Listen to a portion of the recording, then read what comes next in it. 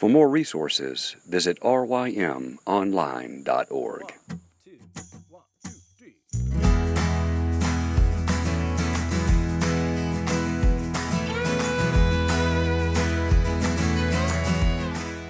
The Local Youth Worker is a daily podcast that's centered on 5 questions each week.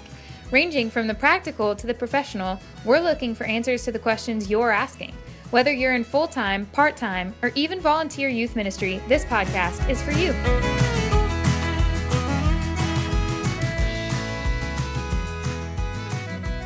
Hey everybody, we're back with Tasha Chapman all this week talking about Christian education and teaching students, and we've had a lot of helpful advice from Tasha thus far. So today's question are, what are some truths that fuel your passion for teaching?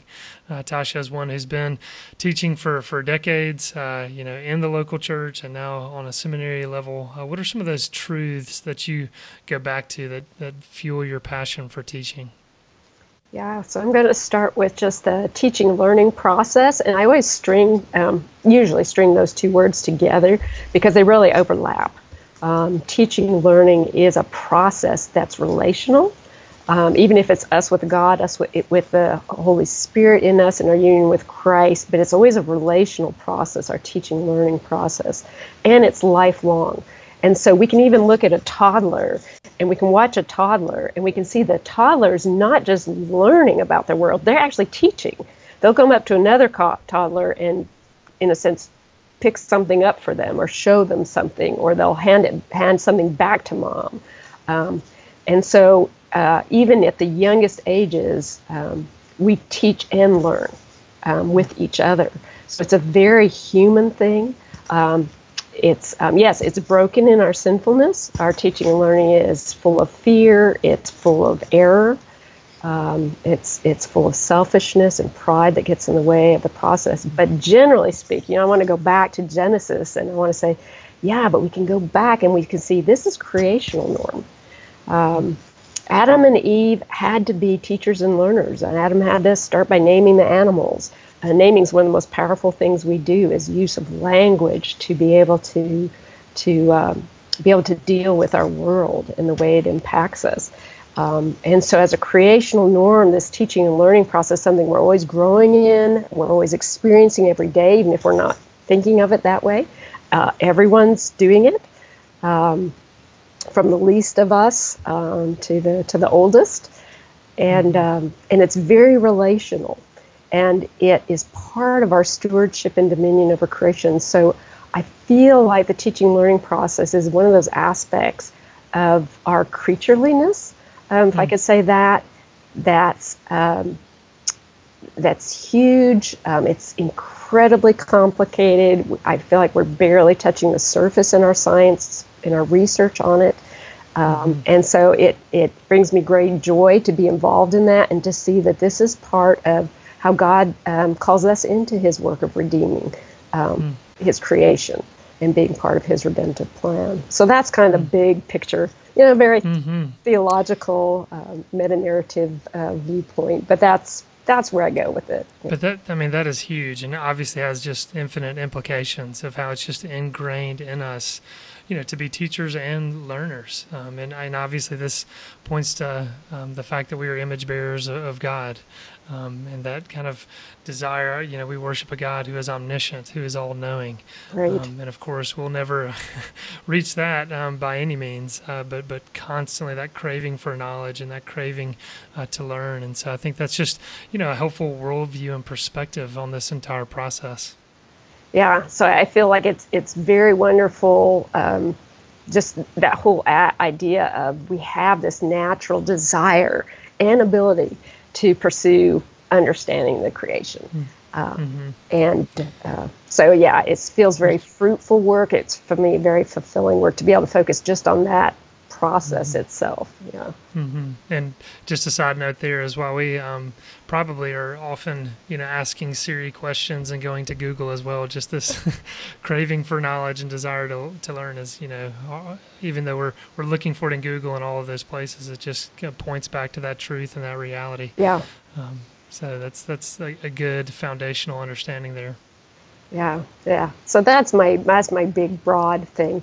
One that was a smaller, that was rather a kind of dramatic moment for me in my own career, was when I was working on some passages of scripture, studying just the confession of sin passages, and then what it is to experience God's forgiveness, and how that's part of our, what's broadly called theologically, our sanctification process, a process that Paul, clearly gives us solid hope for. Philippians 1:6, he who began a good work in us will complete it until the day of Christ. And I was in my young 20s, very frustrated with knowledge of my own sin,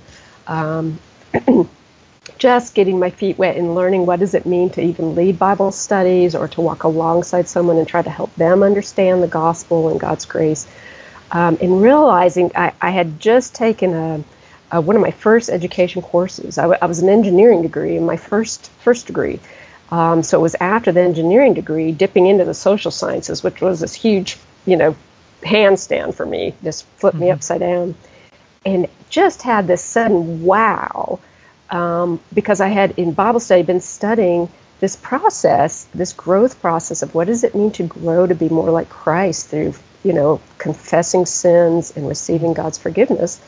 And then I'd been reading about the learning process and, the change process from the secular social scientists, and realizing, oh my goodness, we're talking about the same process, very much the same human process. And the social science can actually strengthen how I go about helping us do this process of confession and receiving forgiveness and growth in Christ.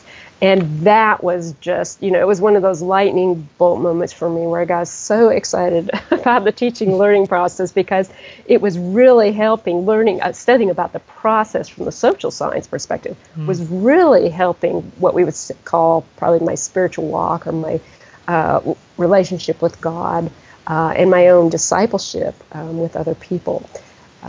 So that's a particular area that still to this day still fuels my passion for teaching. Yeah, I'm sure. I mean, just that big idea of a biblical world and life view, viewing all of life through Scripture and seeing that even in places where it might be unexpected, to trace a certain truth back to Scripture.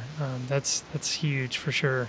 Yeah, and so that was that for, because up to that point, I think the social sciences were very, I was pretty skeptical of them coming from the hard sciences, but also because of my faith and knowing that a lot of those major social scientists that started some of our most powerful theories were atheists and had very non-Christian worldviews, but in God's common grace had done some keen observation on humanity and how humans tended to engage in these processes, and seeing that, wow, Scripture really shows this with bright light, what these processes look like. Yeah, so that's fueled me. The last thing I think that just continues to get me up in the morning, get me on campus, even late on campus. Last night I had a dissertation defense till 8:30 at night. Oh wow! It's a really long day because my first thing was at 7:30. Wow. But part of what fuels that is that even though I'm a pretty strong introvert, the teaching learning process, it's relational. So it pulls me into community. It engages me in a community of accountability where everyone is growing and learning, and where it's okay to be the limited human beings we are. Again, that aspect of respecting our creational norms that we talked about in a previous podcast, that energizes me, and I find it very fulfilling, very loving, very hope-filled to be in community with people in that problem-solving process of reaching for change, accepting challenges and wanting to problem solve and learn and grow through them. So very life-changing. It's just so fulfilling to see change in other people, that we got to be a part of that process, and then to see it in our own lives as a result. It's a very beautiful thing. Absolutely. I mean, I can remember talking to one of my friends about a theological question I had, and this was a mentor of mine, and he just said, look, you're never supposed to do theology alone. That theology takes place in relationship and in community, and obviously this, again, points us back to being image bearers of God, that we worship a God who is triune, and he's in perfect relationship with himself, and so there is that desire and that longing in each of us to be in community and fellowship. And so, that community of learners, that is a beautiful picture that illustrates that. So, that's an excellent truth to point us to. Yeah, exactly. Yeah, it's just very hope-filled. It's very forward-moving. It doesn't neglect the fact that we live in a broken world, that we're sinful, that there's real grief and sorrow in the world. It can account for that at the same time. And so, so I find that, it encourages me. Well, once again, Tasha, thank you for that. Yeah, thank you for that good, hard question.